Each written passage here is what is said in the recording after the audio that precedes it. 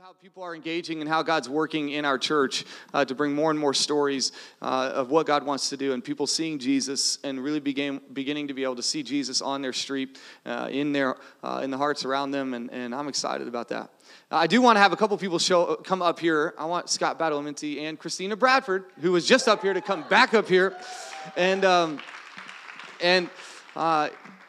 these guys are fantastic. I remember we've kind of been wanting to share some stories over the last couple weeks, and we'll do this up until Vision Sunday. And I just think it's important for us to understand, because I could stand up here and tell you, hey, this is great, and this is going well, and this is happening, and this thing is going good. But the truth is, unless you hear it from people, you could kind of just think I'm being a hype man and telling you things that aren't true. In fact, I got a text last night from somebody, Meredith and I did, that was talking about 3 different things that just around the table last night, 3 different things that happened that they were really excited about. And then I was talking to someone this morning about something they were at last night, and this mix of, how many of you have your church friends?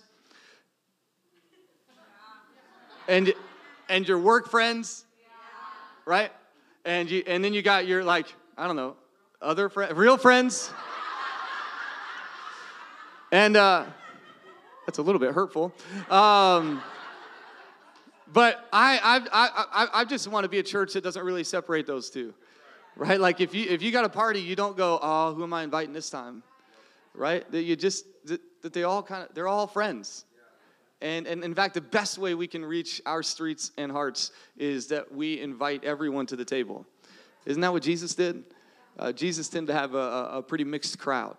And I want to make sure that we have a mixed crowd. So I'm just excited about some of the things that I'm hearing. And again, because I think our greatest successes as a church will not necessarily be Sunday mornings. I think our greatest successes as a church will be what comes out of Sunday morning. And I think for so many years, we as a church have made this the only thing that makes a difference. And I want to make sure that we're a church that can celebrate stories that are happening throughout the week. But I do want to hear from 2 amazing people, part of our church. And Scott's been around for a bit, Christina as well. Christina left for a couple years to go to C3 College in Sydney and has come back and is now part of the family. And so I just wanted them to share briefly, and probably in the near future you'll hear a bit more extended versions of these stories, but I wanted them to share, because I think the more thankful we are for what God is doing, the more we're open to continue to give. Amen? I find the more thankful and more gratitude I have, the more gracious I am. Right? And so the Thanksgiving keeps me giving. It keeps me fruitful. It keeps me praising and honoring and loving and encouraging. So we'll just start, because you have the mic. And ladies first, right? Christina, just share, your experience, C3 probably, but C3 Fort Worth, and kind of what this last 18 months has looked like for you here as part of this family. Yeah, perfect. So I found C3 being a part of C3 Fort Worth. And that led me, like Pastor Brandon said, to study for 2 years in Australia at C3 College. And like a lot of your stories, C3 just felt like home as soon as I walked through. At the time, it was C3 DFW. It just felt like home. And I will touch a little bit just on my journey in Australia, because that's a big part of my experience with C3. But I was on a journey to experience more of who God was and how I played into that. I grew up in church, but I just always wanted to know more. And C3 has been that for me. So I have been challenged and stretched in ways that I asked for. And who knows that once you ask God to do something, he does it. Many tears, many questions. And he opened so many doors and broke so many boundaries of what society had told me what church or God should look like, even what my peers said that it should look like, or even what myself said that it could or should look like. And that's basically the biggest thing that I've journeyed through with being in C3 is just experiencing everything that I can of who God is and pushing out of those boundaries. And with that said, like the worshiper that you see on stage some Sundays, that's not the same worshiper that left 3 years ago, and Wow, that's yeah. because of C3 Yeah, and yeah, the C3 yeah. family. So Yeah, and you have, and that's the thing. I mean, and you would say this, that you do have to go through these things. When you want God to do more in your life, there's things that sometimes it's not about him adding more to you. It's about him removing some things from you. And that there's sometimes it's just this ability to be broken in God's presence and in who he is that you might actually begin to break through. And which is not always, again, like she said, when you ask God to do something and then he does it and then you're frustrated because he did it a way that you didn't think was going to happen. You know what I'm talking about? And when we resist those things, we don't actually see the fullness of what he wants to do in our lives. And I love, even in the last several months, you've had some, like Leadership Weekend was big for you, and some of those, just these moments where God is continuing to move you into these next things, and I'm really excited about it. I think it's awesome. Give it up for Christina. And Scott. Hey, guys. Scott and I had lunch the other day. We did. It was good. It was fantastic, and he's been on quite the journey. And I'll let you share, but it was a good lunch. So my journey, to kind of tie in what probably going to talk about today, is one of getting up off the mat.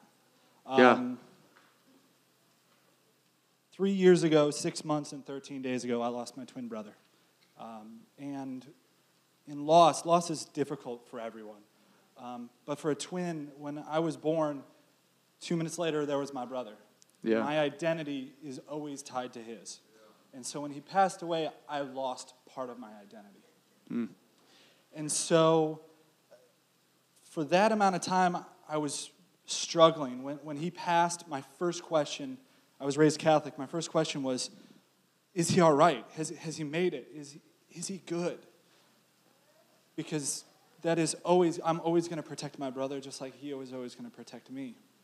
And a few months later, Gabe Andahar comes to me with this, you could just tell his voice is wobbling, he's worried, he's scared. He goes, I need to talk to you. I said, okay, let's talk.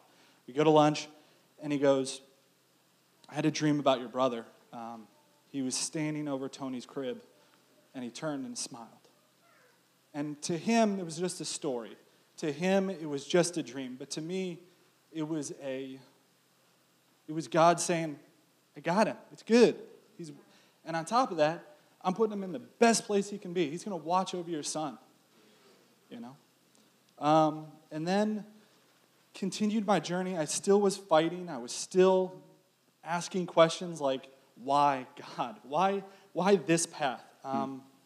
It didn't become clear to me why I kept asking this, even though it's common for people to say that after loss, until I was listening to a podcast with Kyle Richardson on a drive to Tulsa, Oklahoma. We were listening to a business podcast about trust and transparency and how they are mutually exclusive. You cannot have transparency and have trust. If you think about a relationship, do you think of a good relationship as one where one of the persons in the relationship is always asking, where have you been? What have you been doing? Who are you with? Who is that person?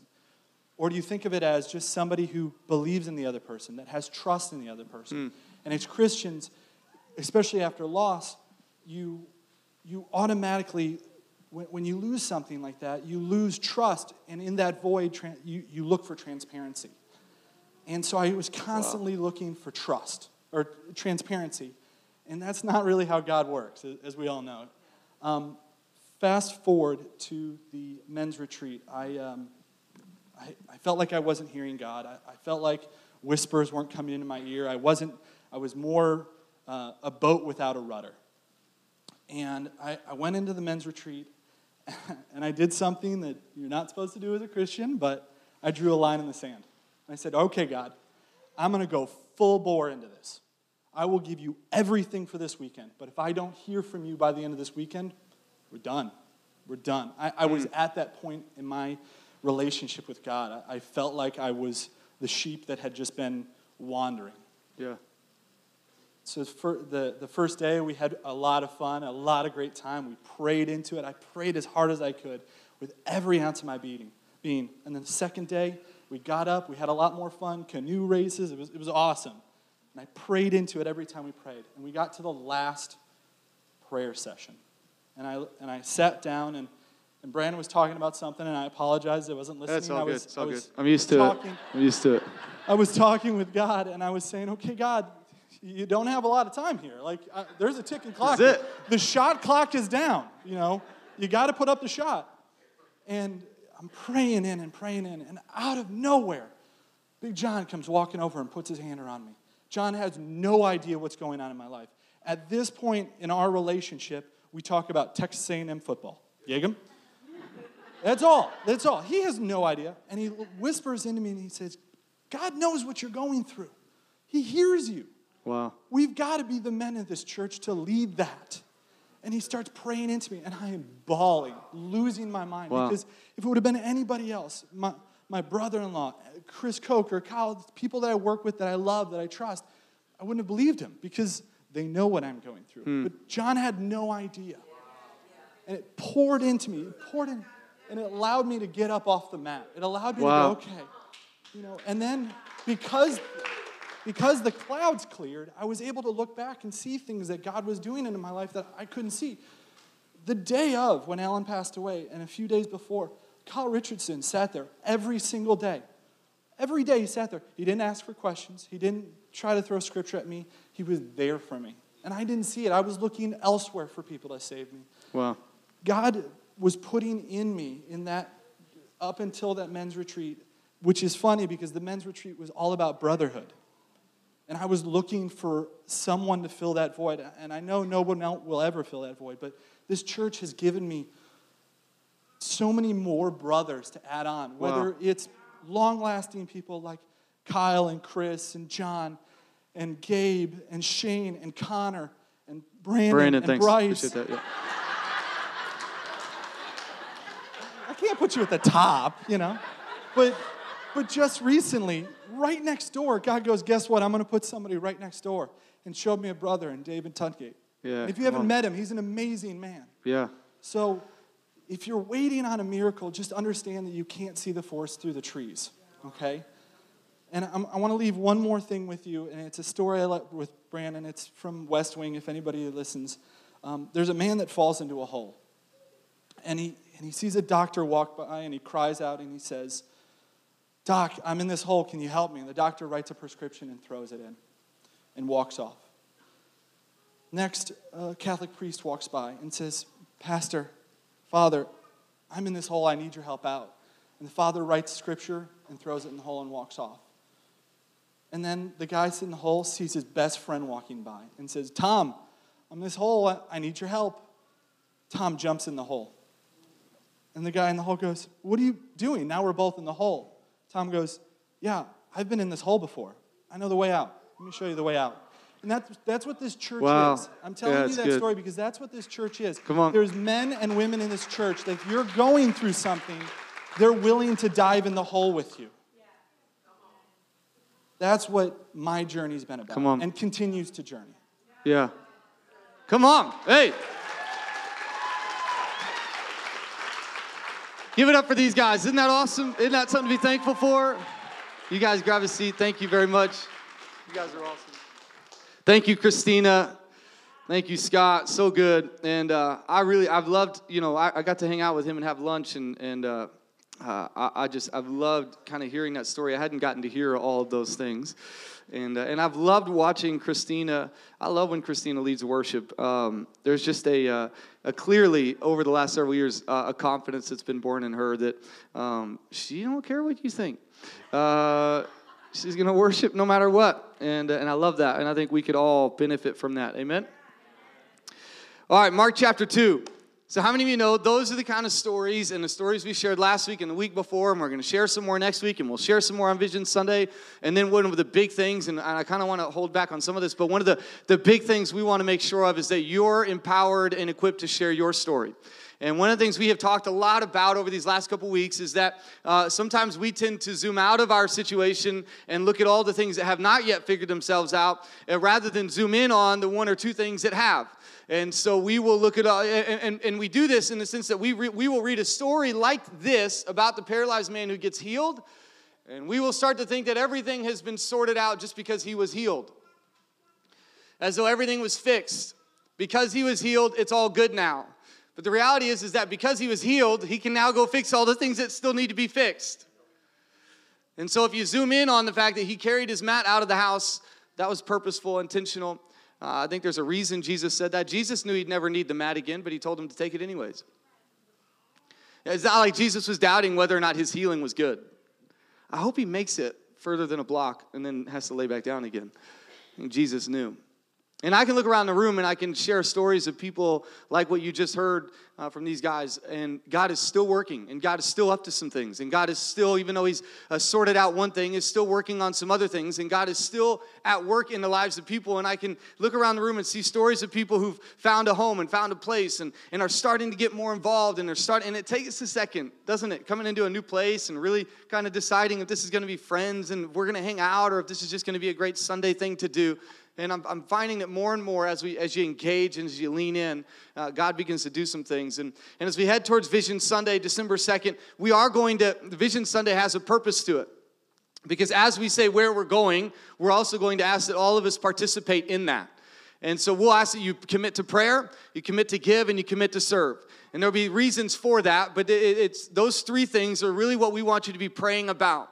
Over these next couple weeks, through Thanksgiving, the week after Thanksgiving, as we lead up to December 2nd, we want you to be praying about three primary things. How are you going to pray into it?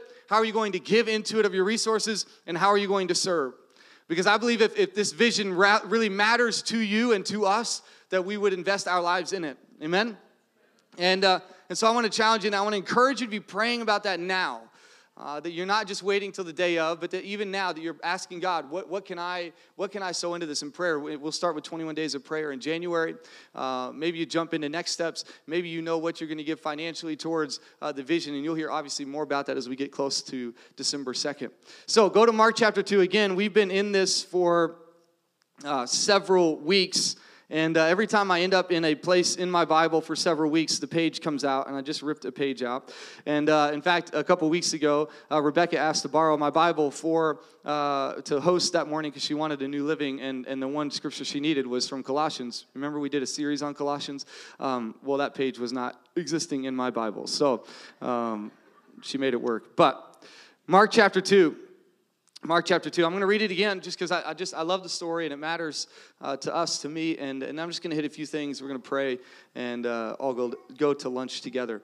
When Jesus returned to Capernaum several days later, the news spread quickly that he was back home. Soon the house where he was staying was so packed with visitors that there was no more room, even outside the door. Again, even outside the door is a key statement. While he was preaching God's word to them, 4 men arrived carrying a paralyzed man on a mat. They couldn't bring him to Jesus because of the crowd, so they dug a hole through the roof above his head. And then they is the most important word in this scripture. Okay? And I don't mean that because Jesus isn't important, and I don't mean that because the healing wasn't important and the forgiveness wasn't important, but they is mentioned more than any other word in this story. Because it is they that makes the other things happen. If there is no they, there is no healing. If there is no they, there is no roof dug. There's no hole dug in a roof. If there is no they, there's no paralyzed man lowered in front of Jesus. If there is no they, there's no praising, excitement about what God had done. They matter. And whoever you attach yourself to, whoever the they is in your life, it's incredibly powerful and important. You want theys who will carry you. Now, there's part of me that just believes that there's probably a moment in this journey where the paralyzed man said, just forget it. You don't have to take me there. I'm sure there's moments even in Scott's story where he was like, forget it. I'm just done. Don't invite me to the men's advance ever again. I don't want to go. And that was just this past April. We're starting to plan the next year. We'll have another one of those next year. I encourage all of you fellas to be there. But you need people who will carry you even when you don't want to be carried, who will hand you a Snickers when you're acting weird. Right?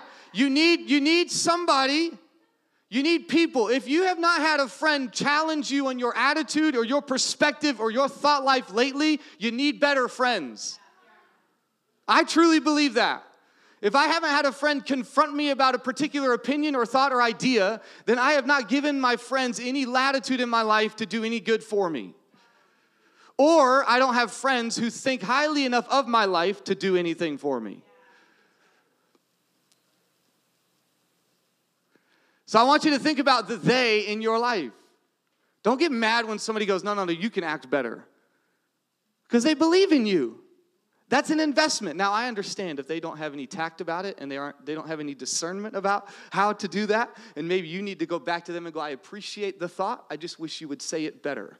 Anybody know that person? They just say it. It just comes out of their mouth. And while I appreciate it, I wish you would do it differently, right? Give me some ice cream when you do it. Something, So they dug a hole in the roof. Then they lowered the man on the mat right down in front of Jesus. Seeing their faith, whose faith? Seeing their faith, Jesus said to the paralyzed man, just think about that.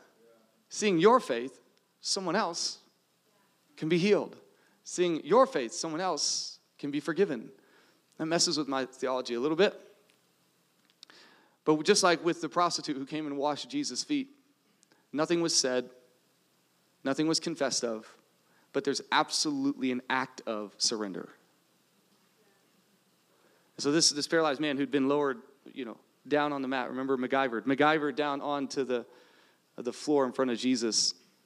This was an act of surrender. And that's what our lives are given to Jesus. It's really not about the words we say when we do it. It's about what we do when we do it. Do we surrender our life to Jesus fully? It says, my child, your sins are forgiven. Again, not necessarily the thing they were aiming for. Your sins are forgiven. But this is what's important about Jesus. It's important for you and I to understand this about Jesus and understand this about God our Father, that he is much more concerned about your heart than your hand. He is much more concerned about who you are on the inside than who you are on the outside, because he knows he's got you for eternity. So all the outward stuff will work themselves out in time. But what he is most concerned about, what needs to happen on the inside, your eternal state, your soul, your spirit, and who you are inwardly. How many of you know you got some things you're dealing with physically, and you just have this sneaking suspicion that maybe some of it has come out of the way you've thought about life recently? I'm not connecting the way the Pharisees did sickness to sin. They love to do that. I don't think that's true, and Jesus didn't either. But there's absolutely the leading cause of sickness and death right now around the world is depression. It's not some outward thing, it's some inward thing where people have begun to lose certain things. And I don't know that that's necessarily all just a spiritual battle, but I would tell you that there's definitely an aspect of that. And so here's this man being lowered, and Jesus says, your sins are forgiven. Your sins are forgiven. Now, the word there, if you were to read the Amplified translation of this verse where it says your sins are forgiven, child, and I love that he says child or son. In every translation, you'll see that word of family in there. I love that. I love that Jesus addressed him as son or child before he forgave them. I love the way Jesus attaches identity to people. I love that he speaks identity, not just future and not just, but who you are. Paul said his mission was to make sure that you are fully mature in your identity or fully mature in Christ. And so Jesus sees this man and says, your sins are forgiven. Now, if you read it in the Amplified, it says that you have been made upright or been put in right standing. I just think that's interesting considering the rest of the story. That Jesus says to him, hey, you are forgiven. And what the word there in the Amplified translation, and there's a lot of depth to this word, and we're not necessarily getting into the meaning of forgiveness. I think we all have a general idea of what this is, but at the heart of it, he's saying you've been put in right standing. There's nothing I see on you or in you that keeps you from being the full you. I no longer hold against you this thing or that deal or this. I've forgiven you. I've put you in fullness and right standing with me. I see you as the perfect version of yourself. I see you as the ideal. I see you as everything you want to be. I've forgiven you. I've put you in right standing with me. I have nothing against you. Now, this would have been a big statement for this man to hear, because all his life, most likely, he would have believed this idea, or at least been told the idea that you're sick and you're messed up because of something you have done or someone in your past has done. And so your sin has led to your sickness. It is your fault that you are in the circumstance you are in. What if we are a church that stops judging people's condition and somehow making that the measure of the content of their potential. That somehow who they are inside is directly reflected in what's going on outside. And so we can obviously judge them because we know this wouldn't be happening if they were just better people on the inside. And we've allowed the condition of their world to become the measurement for the content of their life, for who they are, for what God's called them, for what God's created them to be, for what God's made them to be, for the potential God's put in their life, for the future that He's put in their life. Let's be a church that doesn't judge the condition of their world. Let us not look at the things they're going through as somehow a reflection of who they are as people. I know we say see Jesus on every street and every heart. Maybe let's just begin to see Jesus in people. Let's see the price He paid for them. Let's see the things He's done for them. Amen? So He says, your sins are forgiven. Now, we give the Pharisees a hard time, but the teachers of religious law who were sitting around thought to themselves, what is He saying? This is blasphemy. Only God can forgive sins. Now, they're actually not wrong. They're absolutely correct. Only God can forgive sins. They just didn't think Jesus was Him. And maybe for us, some of us today in this room, we got two people to worry about with this phrase. Only God can forgive sins. And maybe for some of us, the big challenge has been that we've tried to forgive ourselves. We've tried to be the source of our own forgiveness. But you can't forgive your sin. Only God can. Now, I know that some are like, well, now that takes some things out of my control. Yeah, I know that. Because if you try to forgive yourself, tomorrow you're going to be mad at yourself, and then the next day you might forgive yourself, and then the next day you might be mad at yourself, and then the next day you might forgive yourself, and then the next day you might be mad at yourself again. But God, only God can forgive you. So this isn't really about how strong your willpower is in forgiving yourself. It's really about whether or not you will receive the forgiveness God has already made available to you. Yeah. The other person you have to worry about this is your forgiveness of other people. Are we willing to let God be the only one who can forgive others? In other words, are we also willing to let God be the only one who can hold things against others? Because for many of us, we've decided we're the ones who get to decide if they are forgiven or not forgiven. We've decided whether or not we're going to forgive them based upon our own righteousness or based upon our own offense or based upon our own hurt or pain. And I'm not saying this is easy. I'm not trying to make this simplistic. I am trying to tell you, though, if we have current offenses that we cannot forgive, then we have limited our future potential. There's absolutely no doubt that if you hold particular things against particular people or particular things, then you have limited your ability to lean into the next thing God has for you. Because you have reserved a certain part of your life for something He's already paid for. He's already bought that forgiveness. He's already bought that grace. He's already bought that. He's purchased that person that you don't like so much at a price, the same way He purchased you. And so forgiveness is really, I know God, listen, I'm not telling you that you don't forgive. I'm telling you don't do it just out of your own power and will. You do it out of the grace of God for you. So we freely give as we have what? Been freely given to. And so if I understand how freely I've been given the forgiveness of God and the grace of God towards my life, then the more freely I will give that away. And so many times we try to forgive ourselves, and we will forgive and we will work it out. But there's a point where it has to come from God alone. Where God goes, I've forgiven you. I've given you grace in the midst of your doubts. I've given you grace in the midst of your frustrations. I've given you grace in the midst of your sin and your struggle. I've given you grace, and you need to take that same grace that I've given you and let it come out of your life into the lives of others. But for some of us, we have decided we are the only ones who can forgive us too. For some of us, there are things in our lives that we will not let go. And not against other people, but against ourselves. Decisions we've made, things we've done, thoughts we've had. And we've actually held those, we've held them too close and we've held them too tightly. And it's really, the truth be told, it's really not our right to do that. God is the only one who can forgive sin. God's the only one who can forgive. So I put myself in front of Jesus. That's my only job, to put myself in front of Jesus and say, I surrender everything to you. And he forgives. And he puts you in right standing.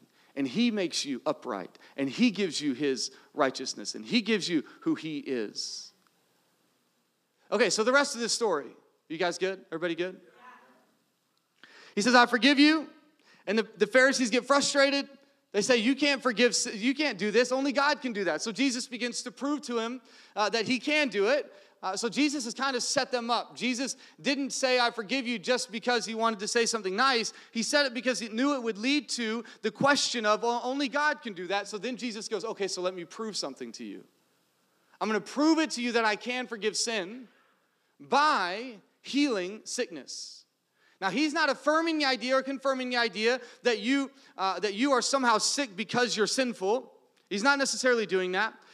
What he is trying to do is set these religious law teachers up for this next part. He's also not saying that just because he's taking care of your sin, that you're always going to be healed of your sickness. That's not necessarily something he's saying here. We're going to pray for that. We're going to believe for that. But there are other people who are sick around this paralyzed man that maybe don't necessarily get healed in this moment. Again, that's why he's prioritizing something eternal over something temporal, right?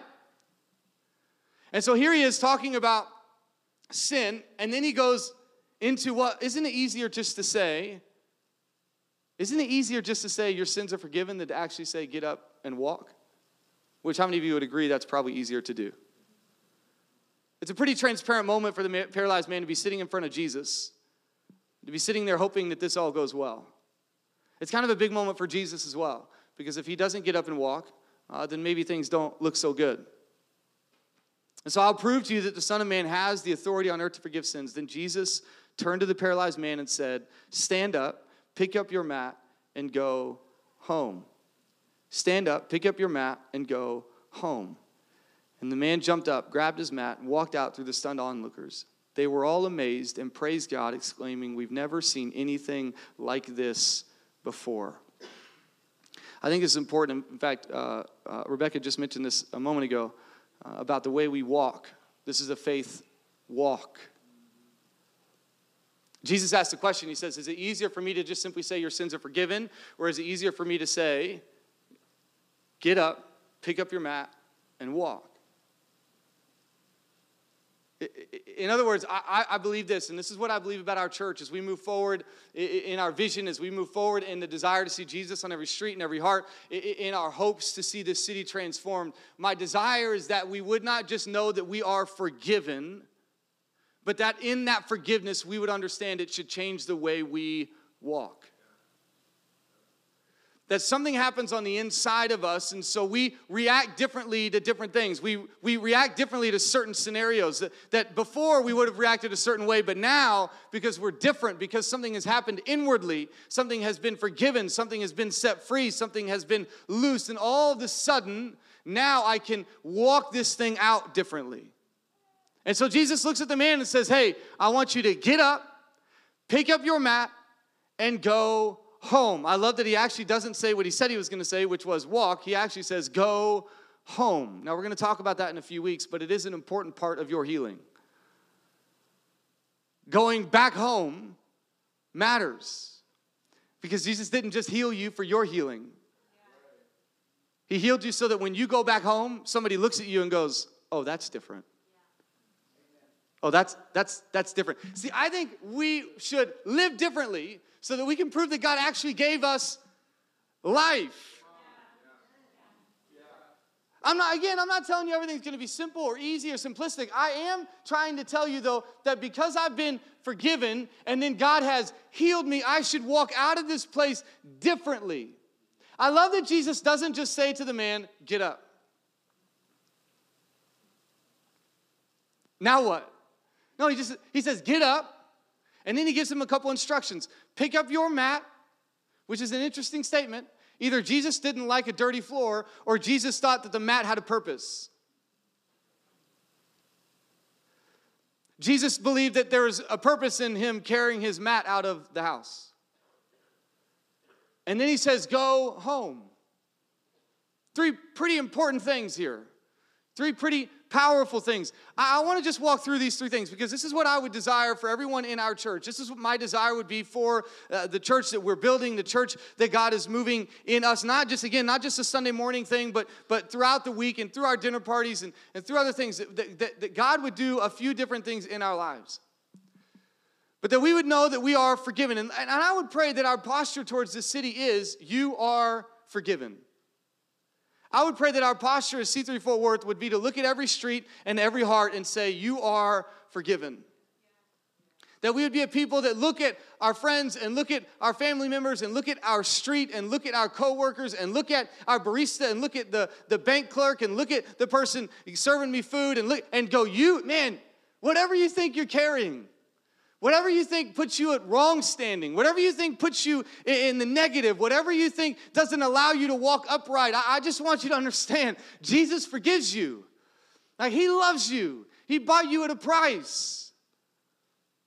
But then after this forgiveness, that we would walk in here and go, yes, I'm forgiven. I'm going to take communion. I'm going to worship. I'm going to celebrate what God has done for me on the inside. But then from that, I would begin to walk differently, that I would actually stand up. And I don't know about you, but I feel like if I had been paralyzed for a certain amount of time and then Jesus looked at me and said, get up, that would be challenging. Like, the act of faith here isn't necessarily even believing that he's forgiven, although I think Jesus was trying to make a point that there is no amount of sin that will keep you from what I want to do in your life. But he is looking at a paralyzed man, and he doesn't say, let me help you up. He doesn't say, hey, guys, could you just grab him and pick him? He looks at a paralyzed man who's just been lowered into the house and says, get up. I don't know about you, but maybe there's been some moments recently where it feels like God's saying, get up. And he's not saying it with attitude, and he's not trying to say it like, come on, I can't believe you haven't already done this. But he is looking at you going, hey, do you trust me? I imagine the first move for that paralyzed man to begin to move or to somehow start to get his legs in order or get himself in a place where he could stand up was something that he hadn't done in a long time. He had probably settled into the idea that he was a paralyzed man and could not do this, but that he was actually having to, just the slightest movement was an act of faith.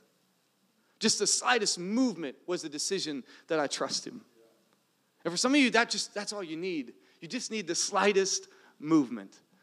You don't need to figure it all out. I'm sure the paralyzed man was figuring it out as he stood.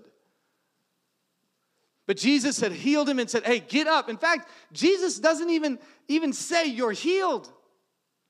He doesn't even give him a real confidence, hey, it's all going to be fixed. Go ahead and get up. He just says it. He just says, get up. Sometimes we don't need to know exactly how this is all going to play out for us to be obedient in whatever he has asked us to do.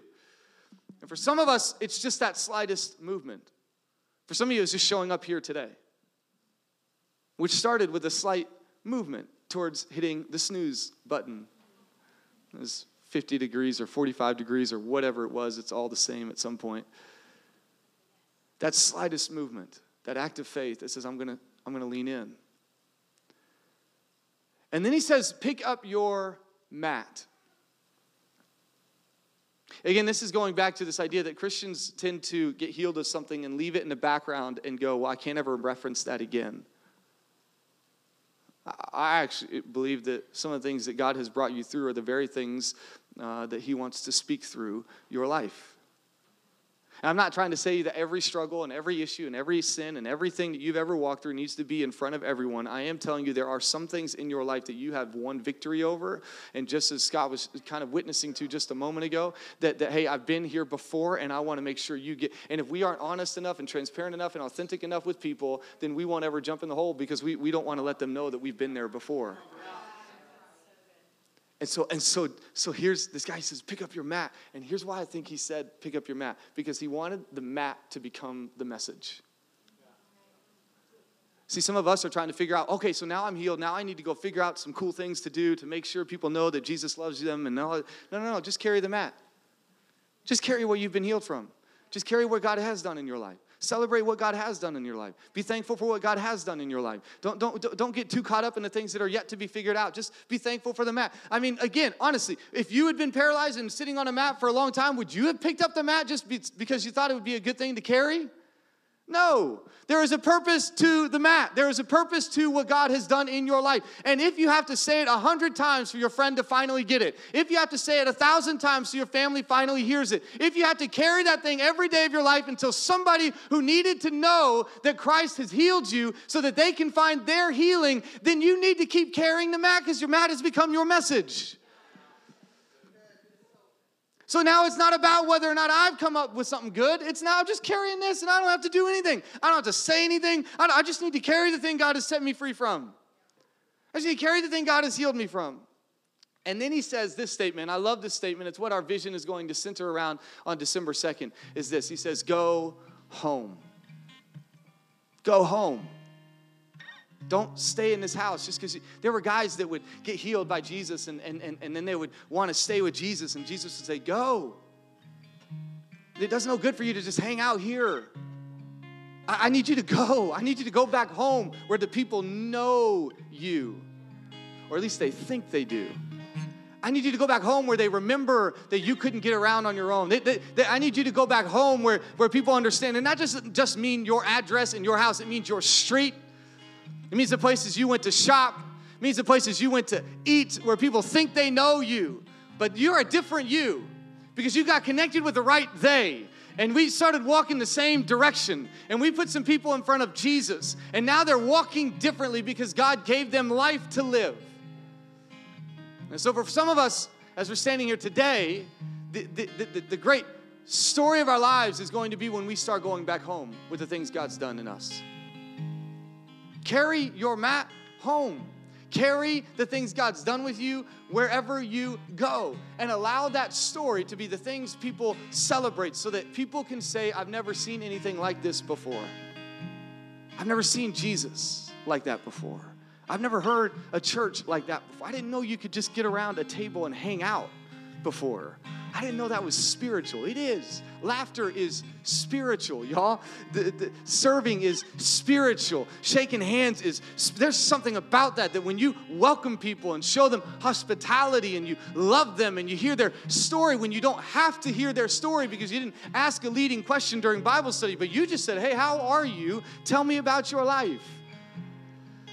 And there's opportunities for you and I to let the mat become the message. And you may be struggling, you may be frustrated because there's some things in your life that haven't quite been healed yet. But I bet if you look back, I bet if you took some time and you just looked at some things that have happened over the last several weeks, months, or years, you could find something. You begin to carry that thing. You begin to walk in that thing, and it begins to remind you of God's goodness towards you. Even in the tough moments, even in the difficult seasons, even in the challenging times, you begin to remember that God can do something. But I would say this to you, and I want to really challenge you on this. Don't go seeking the healing. I don't mean that to say don't pray for it. I'm saying go to God that He might work in your heart. Let Him work in who you are inwardly. Let Him begin to renew your mind. Let Him begin to fill up your heart with courage. Let Him begin to shape some things and remove some things and renovate the inward life that you have. And let the result, let the fruit of the Spirit, let those things be the result of the forgiveness God's put in your heart and your life. So as Meredith said earlier, or she told me to say, there's some things maybe in the shadows, maybe some things under the surface that you've cleaned them up pretty nice and good, but we just don't want to be a church that leaves things to fix themselves. We want to be a church that says, hey, you're forgiven. You're forgiven, and now let's walk this thing out together. I would imagine the 4 men carrying the man on the mat, when he walked out the house, they ran down and walked next to him. I bet they had a party the whole way home. And we want to do life together.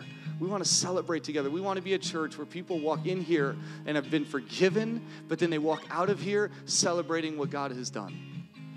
Amen? Carrying their mat, because their mat's become their message. Would you bow your heads with me? Lord, I thank you so much.